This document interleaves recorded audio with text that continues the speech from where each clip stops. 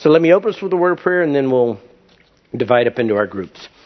Dear Heavenly Father, I thank you for the privilege we have week after week of gathering together here as the body of Christ at Lakeside. Lord, we thank you for the blessings you've given us and the comfort and the nice facilities. Lord, I think of the different things that are exposed to this week of knowing the number of believers that don't have a place to meet, or they meet under threat of persecution, or they meet in very challenging circumstances. We pray for our brothers and sisters around the world who are worshiping you today, and we pray that you would meet them in their needs. And as you've blessed us, Lord, I pray that you would help us not squander your blessings, but help us to be purposeful and diligent in serving you here today. Help us have hearts that are attuned to your word, and help us through the power of your Spirit see the areas where we can apply the truths we learn in Sunday school and our main services to our own lives. We ask these things, Lord, in Jesus' name. Amen. We find ourselves still in 1 Peter chapter 2 as we've been covering a section that begins at verse 13 and continues through verse 17. It's taking us a little longer than expected because of the hurricane and the disruptions to our service, but we today, or I thought originally when I started preparing my notes that we might finish this section, then I started typing and we're not going to finish this section. So we should finish it next week. But I'm going to read the text again just to remind us of what's here. I'm going to give a very quick overview, much more cursory than I normally do. You can always find the prior teachings on the church website. All of them are recorded and they're placed on the website, and I can tell you where to find them if you want to go back and get more information. But the text that we're covering reads like this, beginning in 1 Peter chapter 2, verse 13. Submit yourselves for the Lord's sake to every human institution, whether to a king as the one in authority, or to governors as sent by him for the punishment of evildoers and the praise of those who do right. For such is the will of God, that by doing right you may silence the ignorance of foolish men. Act as free men, and do not use your freedom as a covering for evil, but use it as bondslaves of God. Honor all people, love the brotherhood, fear God, honor the king. Over the course of the last few times that I've taught, we've covered the material in verses 13 to 15, and that's what I'm going to be summarizing. I originally phrased this entire thing as a 4-part outline, and so I'll just reiterate that as I summarize, but it's 4 aspects of living in God's will. Peter has transitioned in his book. He's given a lot of theology in the beginning portions of it, and there have been some cursory overview statements, be holy as God is holy, and to live appropriately. Now we're looking into specific details in specific areas of life. And so one of the first aspects of living in God's will that Peter focused on in verses 13 and 14 is that God's will is for his children to submit to every form of human government. God is commanding us to make ourselves submissive, not to fall in line when we're beaten into it, but rather to voluntarily place ourselves under whatever authority that is over us in a civil realm. All human authority comes from God anyway, and so as a result, our submission should not be as hard as it actually is. Peter gives sort of a summary of the role of government. He's not talking about the relative merits of a monarchy versus some other form. In his society, there was a king referred to as an emperor. And then there were governors placed below him in the Roman system. And he's basically saying from top to bottom, you submit to all types of government. And we do it for the Lord's sake, because of the Lord. We're not doing it because we like the government. We're not doing it because we're in favor of certain politicians. In fact, in Peter's time, as I covered, Nero was the emperor, the king, and he was more wicked than our 5 worst presidents put together, probably our 10 worst. But the call of God, unless the government orders us to sin, is to submit. We don't have to like the government. We don't have to like the policies. That doesn't mean we forfeit our rights as citizens, but by and large, our duty is to submit, with the one exception, if the government said sin, we would not sin. And the reason we're supposed to live submissively is because our lives are on display to an unbelieving world. The second aspect of God's will is that our submission will convict unbelievers. God's will is that our submission will convict unbelievers. And this sort of has a tie-in to the principles of verse 12. Keep your behavior excellent among the Gentiles, because they're going to falsely accuse you, and Peter's reiterating that here. Verse 15, for such is the will of God, that by doing right you may silence the ignorance of foolish men. Unbelievers are going to say bad things about Christians. If you don't want that to occur, you got to live in a different world. If they insulted Jesus, if they abused him, they're going to abuse us. We'll be falsely accused of things, but by living quiet and submissive lives to the government, we will prove a lot of those lies to be that, lies. The idea is that our testimony of our lives, quiet submission, will be such that even the unbelievers at some point will be shut up. Now, the challenge for us is that certainly is not the reputation Christians have in America. We don't get into political issues, and we never will, but we have a reputation of loving Republicans, hating Democrats. We have a reputation of being complainers if things don't go our way. We have a reputation of being malcontents who are happy to post and complain and argue and bemoan everything. But our calling in our daily lives isn't to do all those things. It's just to be submissive. Even if the accusations are true about other people, they shouldn't be true of us. We, each one of us individually, should be trying to live quiet, submissive lives. The ultimate goal of our relationship with the government, besides being a testimony to unbelievers, is to be left alone. To be able to worship. To be able to do the things of the kingdom. Satan is going to oppose us. Unbelievers are going to oppose us. We should not antagonize and add to it by us sinfully being rebellious against the authorities that are over us. Humble submission for the Lord's sake to our government is imperative, and it is a witness to everyone around us. If you have unbelieving family members, if you have unbelieving coworkers, if you have unbelieving friends, you understand if you talk to them about Christians in the bigger sense, they'll say a lot of negative things. Our job is to prove through our individual lives that we're different. How we live out God's will in our earthly society as aliens and strangers matters. And it's a testimony. So that's a very quick and brief overview, more brief than I normally do. But if you want to have a framework for thinking about the next aspect, but it's the framework about this entire section, is just think about it in a practical terms about your interactions of your neighbors, who your neighbors are. I thought about this yesterday. I was out mowing my yard and talking to my neighbor who's working on his truck.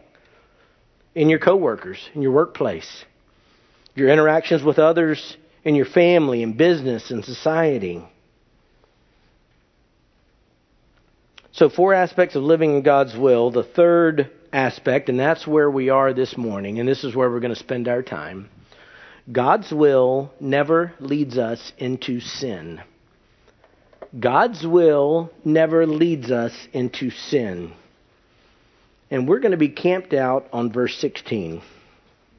Act as free men and do not use your freedom as a covering for evil, but use it as bondslaves of God. This verse involves an issue that I'm going to use a theological term in a little bit. But the verse is addressing something that is universal in the life of the church. It was a problem when the church started. It's a problem today. It's been a problem all the way in between. In fact, at first glance, the verse could just, you look at it and you move on. But I think as we break down the verse, you're going to see the implications for each one of us individually, but you also will think about the implications of those that you've interacted with over the years. Now, I teach from the New American Standard Version. So the beginning clause says, act as free men. Your version may say something similar, live or act. But it's interesting because in the original language, there's not actually a verb there. It's not inappropriate for the way we talk, but this isn't really a command, this is a description. This is more about who we are, not what we're supposed to do. And Peter is saying that in Christ, we are free men. Now, at that time, I believe, because of the context of their society, this carried more of a powerful cultural reference than it necessarily does for us. Perhaps even in America's past, hundreds of years ago, it carried that force, but today we sort of lose this sense. For us, everybody's free unless you're in prison. So we think that way. Everybody's free. We don't have slavery. But at the time of the writing of this letter, I'm not telling you anything that you've never heard of before. Slavery was a part of the fabric of society. The percentage of citizens in Rome who were slaves was staggering. And it was that way throughout the empire. And slavery in the Roman Empire wasn't so much a skin color issue like it was historically in America. It was just, who did we conquer? Now they're slaves. Now we got them. So slavery was rampant at that time. And whether someone was a slave or a free man was a critical issue in Roman society. Slaves had no rights. They were chattel. They were property. And as you read the New Testament, you see references to slavery over and over and over again. In fact, in the verses that we're going to cover after we finish this section, it's dealing with the actual institution of slavery and how actual slaves within the societal context of the time are to relate to their masters, their owners, in a Christian context. So when Peter is talking about this terminology and he uses these things, of course, it's not an endorsement of slavery per se. It's just a reality of this is what the church had to deal with at that time. And there was a sense in which the social stratification of society could subconsciously carry over into the church. And so in the New Testament, there's complete obliteration of those distinctions. For example, in Galatians 3:28, the Apostle Paul, in trying to show that things are different, said, there is neither Jew nor Greek, there is neither slave nor free man, there is neither male nor female, for you are all one in Christ Jesus. So within the church, those boundaries were obliterated, but people were still citizens of society. So if you said you're a free man, it carried a certain weight. There was a significant societal tone in this language. And here's what's interesting. Some of the people that Peter is talking to as free men were actually slaves in society. That's the irony of it. They literally were slaves. They were owned, and yet in Christ they were free men. It was something radically different than anything they would have ever heard. So when Peter is saying, act as free men, he's really describing them as free men. It carried great weight. Because within Christ, within the church, things were different. Now, as I mentioned, the impact of this is minimized to great degree in America because of the 13th Amendment to the United States Constitution. And I went to law school. I had to look up which amendment it was. But it's the 13th Amendment. That's the one that outlawed slavery. Here's what the 13th Amendment reads. Neither slavery nor involuntary servitude, except as a punishment for crime whereof the party shall have been duly convicted, shall exist within the United States or in any place subject to their jurisdiction. It's very comprehensive. There can be no slavery at all in the United States, or in any of the territories, or anything that falls under our realm. So when you come to a verse like this that says, act as free men, the cultural weight of that statement to the original hearers is somewhat lost on us. But theologically, it should not be. And I want to try, without manipulating anything, to help us think about this correctly. Because the ultimate point that he is making is significant, and it's going to impact our lives. I looked on the internet and there's a calculator, there are approximately 326 million people in the United States as of yesterday. And there's a little ticker that keeps going every 12 seconds, another person pops up. And I think the actual number was 325,900 and something thousand. Every single one of those people is a slave. 326 million people in America, every single one of them is a slave. Well, wait a minute, you just read the 13th Amendment. We have to think theologically. Jesus, in talking to the Jewish leaders and having a dialogue, addressed this very issue, this notion of freedom. And the Jewish people, despite the actual history, were pretending as though they had never been enslaved, even though they had been repeatedly. In John 8:33 and 34, it says this: They answered him, "We are Abraham's descendants and have never yet been enslaved to anyone." Historically not true. "How is it that you say you will become free?" Jesus answered them, verse 34 of John chapter 8, "Truly, truly, I say to you, everyone who commits sin is the slave of sin." Romans 3:23, "For all have sinned and fall short of the glory of God." Every unbeliever is a slave to sin, to darkness, to their flesh. In fact, the way the Bible phrases things is that all unbelievers are in bondage to Satan. Acts 26 verses 18, the first part, says in part of what the gospel is doing, to open their eyes so that they may turn from darkness to light and from the dominion of Satan to God. First part of Colossians 1:13, He rescued us from the domain of darkness. So you look around us in our society, and every unbeliever is a slave.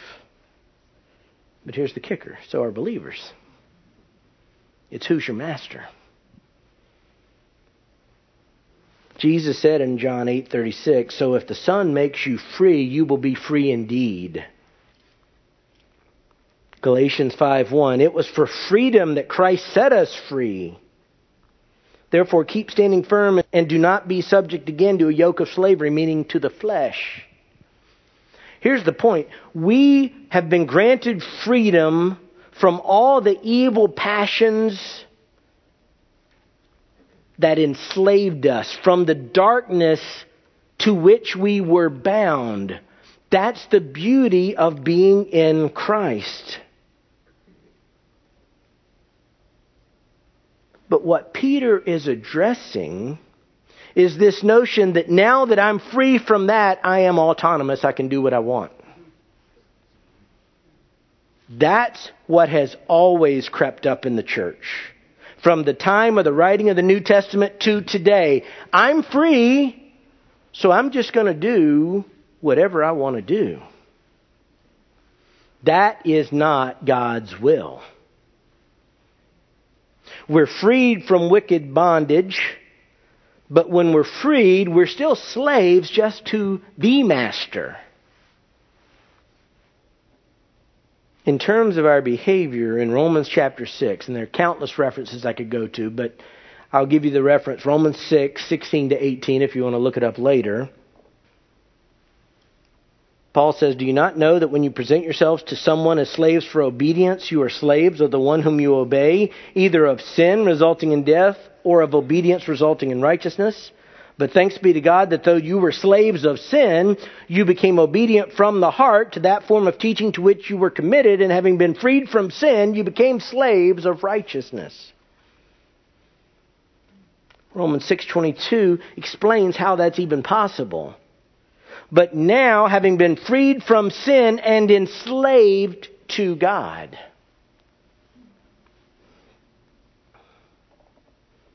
Now here's the interesting part. If we're slaves to God, then why is He calling us free men? It's because we are free. It's the nature of the freedom we have. We're freed from having to obey sin. We're free from being enslaved to the lust of our flesh. We struggle against them, we fight against them, we stumble and fall, but we are not, if we know Christ, enslaved to them without any recourse. That's the danger at times. The way Christians talk about habitual sins as though, well, now I don't have any choice because it's become a habit.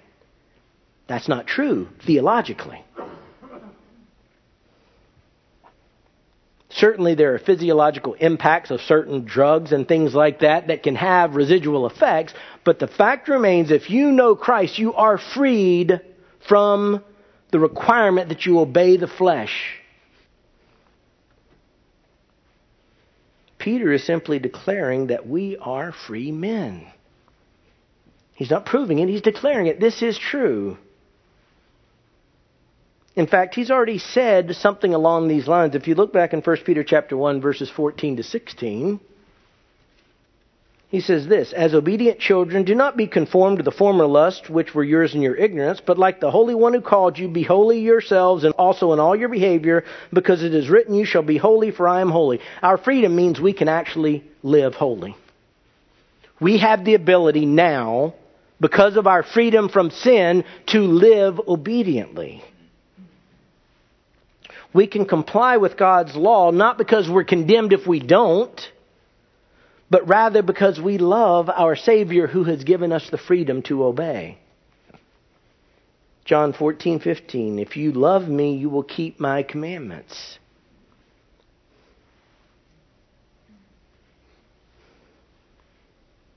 Now, everything I've summarized with that little clause, act as free men, should make us rejoice.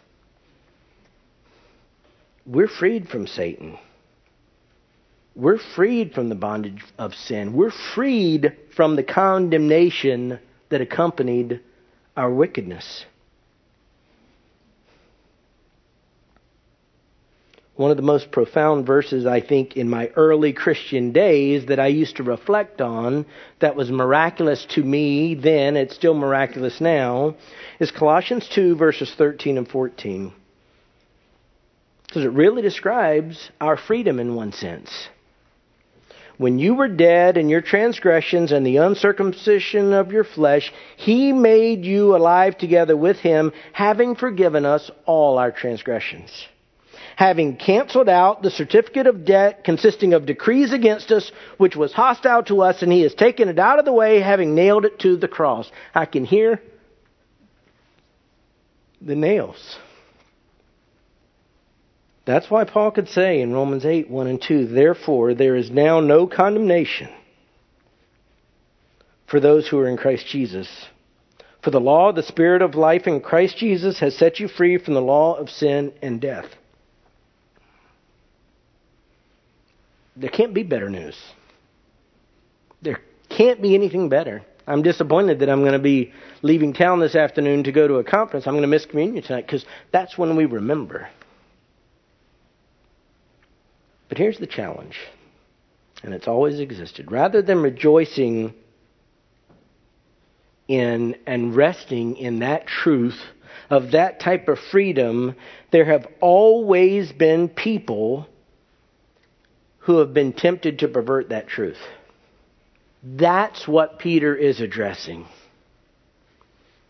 Peter says this in verse 16. "Act as free men, and do not use your freedom as a covering for evil." It's one of those things where you marvel that this kind of instruction is even given in the New Testament. Because there are times where we think, well, wait a minute, of course. What do you mean use my freedom as a covering for evil? There's a theological term that's existed for a long time. In English, the word is antinomianism. It's a long word, but it basically means, in essence, sort of against the law. And there have been people who have taught in churches from the beginning of the church, and it continues today, the idea of this: now that you're free, there are no rules.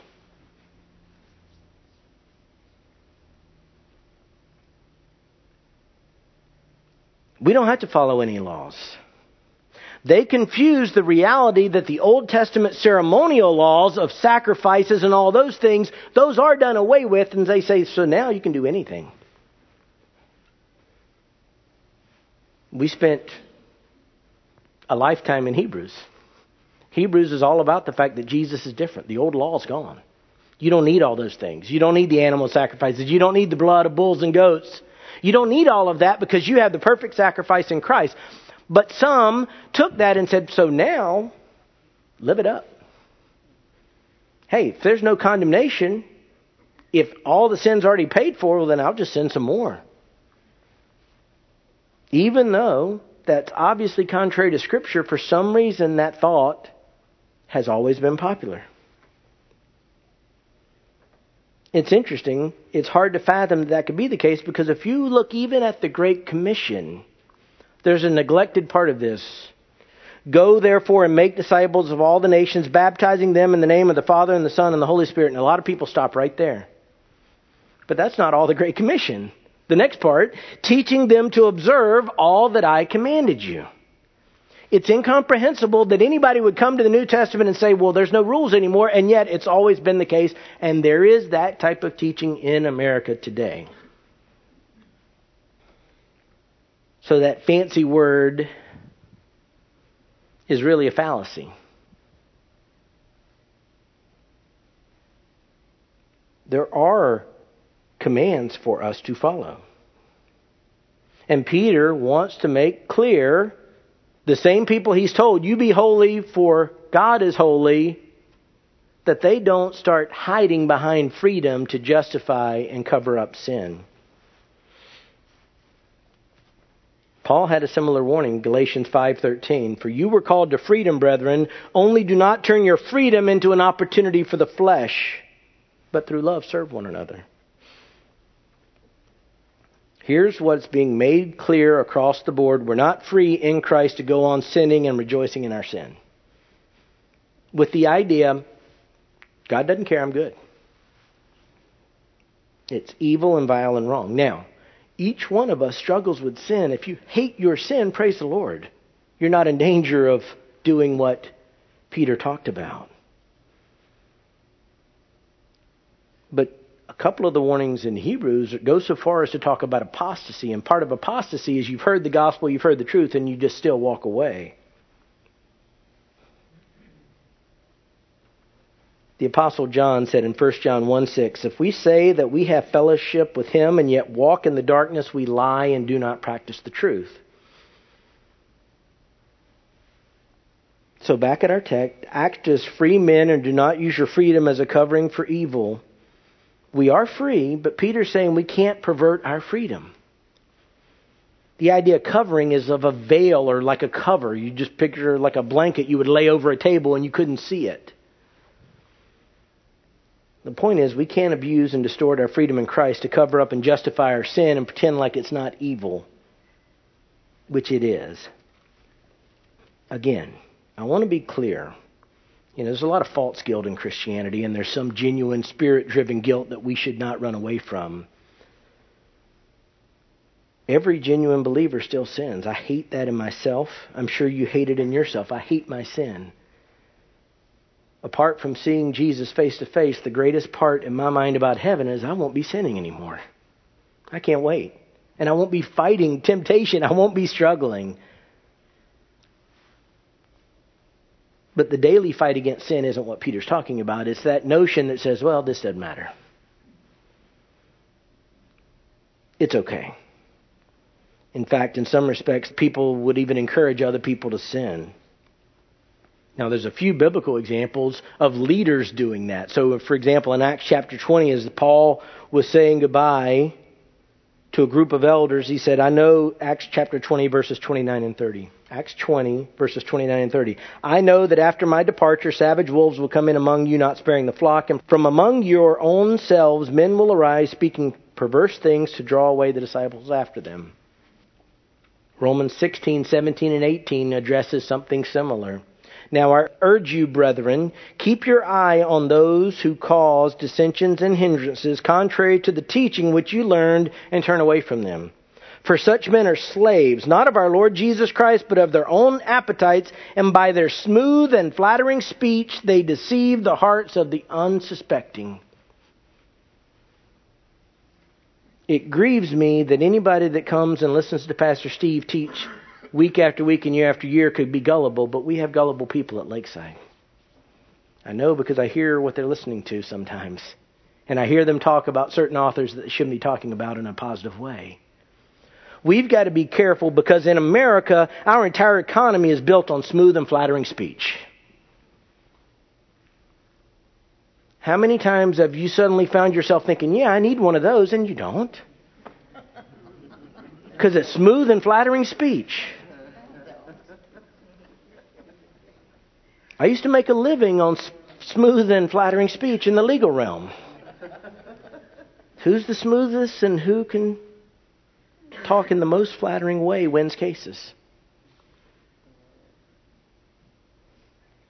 It's happening in churches around us all the time. It's why you should be Bereans with what I teach. It's why you should be Bereans with what Pastor Steve teaches or what anyone else teaches. And we as elders welcome you to hold us accountable to the Word. Because if you're doing that, you're going to spot that type of false teaching that tells believers in this day and age, hey, sin is not really what you think it is. Look at those verses in the Bible. They don't really mean that. No. You got freedom to do that. Just, you don't understand this correctly. Churches throughout America, including in our own community, people are openly living in sin, professing to be Christians, and their churches and their leadership are not confronting them as they should in Matthew 18, but they're saying, way to go. Good job. You're fine. God doesn't really care. Obviously, that's wrong. That's not what salvation is supposed to do.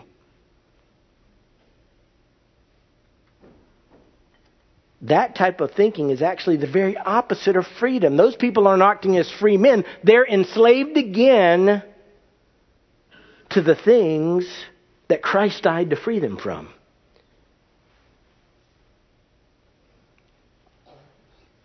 Believers should never be using their freedom to willfully and unapologetically continue in sin. Period. We struggle, we fight, but we have to recognize who our master is. Back in verse 16. Act as free men and do not use your freedom as a covering for evil. How should you use it? But use it as bondslaves of God. That's who we are. We're slaves of the Most High King.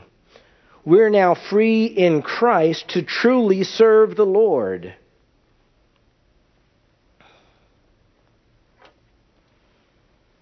Romans chapter 8, verses 14 to 17 says this. For all who are being led by the Spirit of God, these are sons of God. For you have not received a spirit of slavery leading to fear again, but you have received a spirit of adoption as sons by which we cry out, Abba, Father. The Spirit Himself testifies with our spirit that we are children of God, and if children, heirs also, heirs of God and fellow heirs with Christ, if indeed we suffer with Him, so that we may also be glorified with Him. Remember, it's the slavery to sin that we're freed from. That's not what we're saved into. Now we serve the Master in heaven. Colossians 4:1 refers, in talking to true slave owners, literal slave owners, says, Masters, grant your slaves justice and fairness, knowing that you too have a master in heaven. Again, this isn't calling us to live in grudging submission, with sackcloth and ashes, walking around going, boy, I used to have fun, but now I'm a Christian. Can't believe it. I love Jesus. Gotta go to church. No, we should willingly embrace our status as servants of the Most High God. 1 Corinthians 6:20, for you have been bought with a price, therefore glorify God in your body. That's really what Peter's telling us to do. And in the context of the immediate verses around us, certainly that includes being willing to submit to our government. The freedom we have in Christ isn't freedom from the United States government, or from the government of Pinellas County, or from the government of the state of Florida. In fact, I see Christians at times when the law does not require them to sin, saying, hey, it doesn't bind me. I'll do what I want because I'm free. I serve the Lord. Well, the Lord's the one that put you under those laws. So be careful. Be careful with any idea that says, I'm going to just show the government. No. You and I are slaves, but we're slaves of the Lord. So let me encourage you. We obey His commandments with our freedom. We serve Him with our freedom and recognize that we submit to the government of the United States, regardless of who's in office, regardless of who's the president, because we're slaves of the Most High God. Let me close our time this morning in prayer. Dear Heavenly Father, I pray that you help me live out the truths that I'm teaching, and I do pray for everyone who's hearing this. Lord, help us to truly live as free men in the right sense. You have freed us as brothers and sisters in Christ to be your sons and daughters. And yet, Lord, we struggle to obey your word. And Lord, for many of us, we have a particular struggle to obey your word in the idea of submitting to a government when we don't like their policies, we don't like their trajectory, we don't like the things they're doing, and we don't like the people who are staffing the government. Lord, help us understand that using our freedom in part means willingly submitting as you've called us to do. Everything about our lives is a testimony of whether we love you and whether we follow you. So I pray, Lord, that you would work in our hearts so that we don't cover up evil by saying we're Christians, but rather we live submissive to you in everything. Lord, we love you. Help us to obey your commandments, including in the area of submission to government. Lord, we thank you that you freed us from slavery. We thank you that you've turned our hearts from sin. Lord, I pray that you'd help each one of us examine ourselves also, though. If there's anyone here, Lord, who doesn't truly know you, I pray that you'd prick their conscience today. Jesus Christ died for sinners. Pray that you would open any unbelieving hearts by the power of your Spirit and draw unbelievers to the cross. Help deliver them from the slavery that may still be entrapping them and bring them to Christ. We pray these things, Lord, in Jesus' name. Amen.